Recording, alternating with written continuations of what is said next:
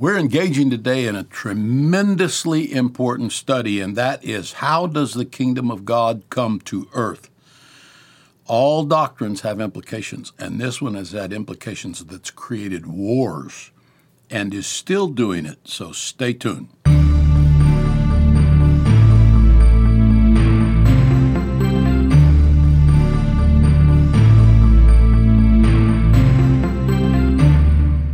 Welcome to our session today. We are entering a very, very interesting part of the study about the kingdom of God. So far, we've covered a lot of territory. We began by seeing that the kingdom of God actually begins before the creation of the earth, or at least from the foundation of the earth, whatever that means, which was obviously a long time ago. It also means that from the beginning of the concept of earth, the intent of God, think about this, the intent of God was to have the kingdom of God, which is in heaven, replicated or duplicated or extended to the earth in its fullness, in its completeness, in its wholeness. So far, never has the earth seen the kingdom of God on earth to that extent. And so we've talked about many things. We saw the coming of the kingdom of God foreshadowed with the Garden of Eden, which I think when you study that carefully, you will see that the intent of God was to spread Eden until the whole earth is like Eden. And man was, by his reproduction and so forth, was to continue that expansion. Then, of course, we saw the fall in the garden. We saw the fact that after the first 11 chapters of Genesis, God began to, during those first 11 chapters, he dealt with the human race as a whole, pretty much. And then in Genesis chapter 12, God calls Abram, who became Abraham. And at that point, the method whereby God related with man changed, not the purposes of God. The purposes of God never changed. But the method by which he fulfilled that purpose changed from a primarily unmediated method of God communicating with man to a mediated method where God is going to communicate with man through his people, and that he will have prophets, and that the people themselves as a whole will become both the model and the portal for the entire world to come to know the Lord, and for the coming of the kingdom of God. So we see the kingdom of God prophesied in the Old Testament to Abraham and his descendants. It is prophesied multiple times that it is coming. It is prophesied that it is an eternal kingdom. Those prophecies are identified as being, for example, these prophecies will be fulfilled as surely as there will be night and day. These prophecies shall be fulfilled. This is a covenant that is an everlasting covenant. And he was talking about God's covenant with his people, that he is going to create a kingdom. And he's going to use his people, in the Old Testament Israel, to establish this kingdom. And he's going to bless them, and that they will be leaders in that kingdom that will come in the future. So then we talked about the considerable discussion. It's larger than what we talked about, but we talked considerably about the eschatological characteristics of the kingdom, that how it was going to come in the future, how that all of human history is moving towards a consummation, how that history has a plan. We talked about the fact that the Bible is the only book in the world whereby a plan for the human race is indicated from the beginning throughout all of the twists and turns of human history up until the present. And it's still moving towards that consummation of the kingdom of God coming to earth. No other book, no other teaching gives us this understanding. But this is a very important thing to understand how deeply integrated, how primary, how prominent is the teaching in the Bible of the coming of the kingdom of God. We talked about what it says about it in the New Testament. We mentioned that the very first chapter of the New Testament has an angel proclaiming to Mary, the mother of Jesus, the going to be mother of Jesus. The angel is proclaiming to her that he is the one that will bring the kingdom. And it will be the kingdom of David prophesied in the Old Testament. So the whole Old Testament concept is transferred into the New Testament from its very inception. It's like the New Testament can't wait to get open to make this proclamation. Then when we read the Gospels, we see the kingdom reiterated over and over and over. It is taught. There are questions asked about it. The disciples want to know about it. Jesus speaks about the kingdom of God and the kingdom of heaven, which are used interchangeably. He does it interminably. He continues to talk about the kingdom, and he does it with great thoroughness. Many of his parables are about a man left and went to receive a kingdom. The Matthew 13, which we discussed at some length, is completely about the coming of the kingdom of God and how it comes in our day. And in our day, the kingdom of God is here, but not in its consummating form. It's here in its spiritual form. And we may talk about that a little bit more. So when the kingdom of God comes to earth, have we seen the kingdom of God come to earth? What are the characteristics of the kingdom of God? And how has it come to the earth? And how is it going to come to the earth in its consummating form? All of these are important questions that have to do with everything about human beings and about human history. So this is a very important study for all of us, wherever we're from or whoever we are all earth beings, and we're all going to remain to some extent connected to the earth even in eternity. And so these things really matter to us. What will our bodies be like? And will we know each other? And there are many, many things and questions about these things. Will we eat? Will we need to eat? Or will eating be some kind of pleasure? Or how does all of that work? So the question of how does the kingdom of God come to earth is a very important question, and the very first reason that it's a very important question is that a misconception of how the kingdom of God comes to earth can lead to very serious implications.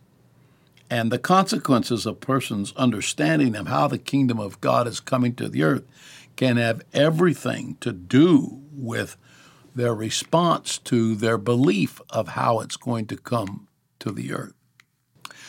So all of this makes our study today and for these last few days about the kingdom of God extremely important because, of course, as we've said before, doctrines and beliefs have consequences, and they are the foundation from which our actions are formed in life.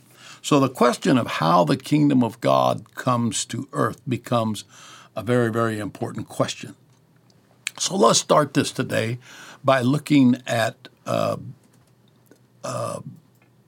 quote of Jesus himself in the first chapter of Mark, verses 14 and 15, this is how it reads, because we're talking about the kingdom of God. Now, after that John was put in prison, Jesus came into Galilee preaching the gospel, or the good news, of the kingdom of God. There we are. And saying, this is what he said about the kingdom of God. The time is fulfilled, and the kingdom of God is at hand. Repent ye and believe the gospel, or the good news. Now, that is a kind of innocuous statement to you and I. Okay, he announced that the kingdom of God was at hand, but in the time that he did that, that was a revolutionary declaration in every sense of the word. There was absolutely no subject that was more discussed or more important in Palestine at the time of Christ than the discussion of the coming of the kingdom of God, because they had been under bondage for centuries. And so they were anticipating from the Old Testament prophets and their prophecies that a Messiah would come that is going to deliver them. Okay? So there were people that came and made proclamations that they were that coming Messiah. And the consequence was people followed them, and it failed, and they created insurrections against Rome, and in many cases they were wiped out, they were killed. So these people who were under bondage to a foreign power for 600 years or so were weary of the bondage and the taxes and the loss of liberty. But they still had their hopes from those prophets that prophesied to them.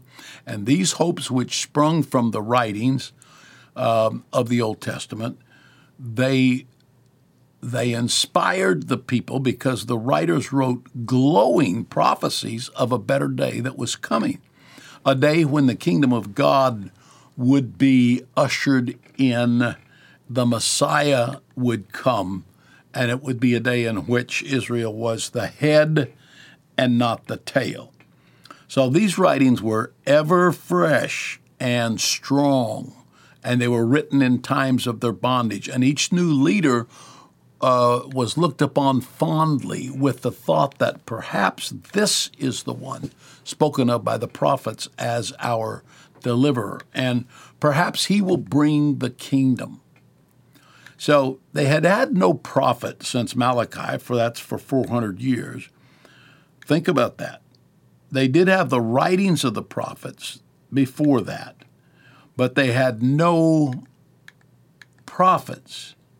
So when John the Baptist came as a prophet prophesying, that in itself was a revolution. And then when Jesus immediately afterward came as the fulfillment of John's prophecy, and Jesus himself was a prophet, it was rocking their world. And so those Old Testament promises, they were in those books. They were studying those books. What does it say about the Messiah? What does it say about the coming kingdom? And these books promised a better day in which a new kingdom would be established. Now, they also had other books. We want to talk about this a little bit, which at the time of Jesus were very, very popular. Every child was taught on Sabbath day and at home out of these books, as well as the Bible. These books that, along with the Old Testament, Jesus himself undoubtedly was taught from. These books were divided in how they viewed the kingdom of God would come to the earth. They didn't agree. There was two primary ideas, and some fall into what we categorize as the prophetic tradition of how the kingdom of God would come to earth. Others fell into categorizations as the apocalyptic tradition of how the kingdom of God would come to earth. And this was taken out of what has come to be called the apocalyptic writings. Scripture was one thing, and these books were another. However, these books were considered to be holy and sacred, although it was recognized that they were not a part of Scripture. They used to be called pseudepigraphica writings or pseudepigrapha writings. That is because they were written pseudepigraphically, meaning that the authors used the names, this is very interesting, used the names from great spiritual figures of Israel's past and attached that name to that book as though that author wrote it. Now, you and I, in our Western way of thinking, would think that this is at best disingenuous or deceitful. But in a way strange to our Western mind, Hebrews probably thought of this as a way to identify that these writings were infused with the spirit of the name that it bore. For example, the book of Enoch. The book of Enoch has a whole lot of things to say about the end time and about the time after the Messiah comes and about the spiritual circumstances. But it's written as though Enoch, the fifth from Adam, back in the book of Genesis, actually wrote it. Now, this kind of thing does not appear to be that unusual in Hebrew writings. For example, here's something that our minds would have a little problem maybe wrapping around, is that the spirit of Elijah, the Bible talks about the spirit of Elijah, that the spirit that there's prophecy that John the Baptist would be Elijah. And then many people thought that on John and on Jesus himself was the spirit of Elijah or even Jeremiah or one of the other prophets. So this idea of a transfer of that anointing, we know the spirit of Elijah was transferred because it was transferred from Elijah to Elisha. And Elisha specifically said, "Give me a double portion of thy spirit." So the anointing upon a man, this is just a discussion here, but the anointing upon a man evidently takes a special form that has characteristics that are reflected out of that man's persona or that person's persona. And so when they heard these people testify under the anointing or prophesy under the anointing, they said, that is the spirit of Elijah. It had if you please, the smell.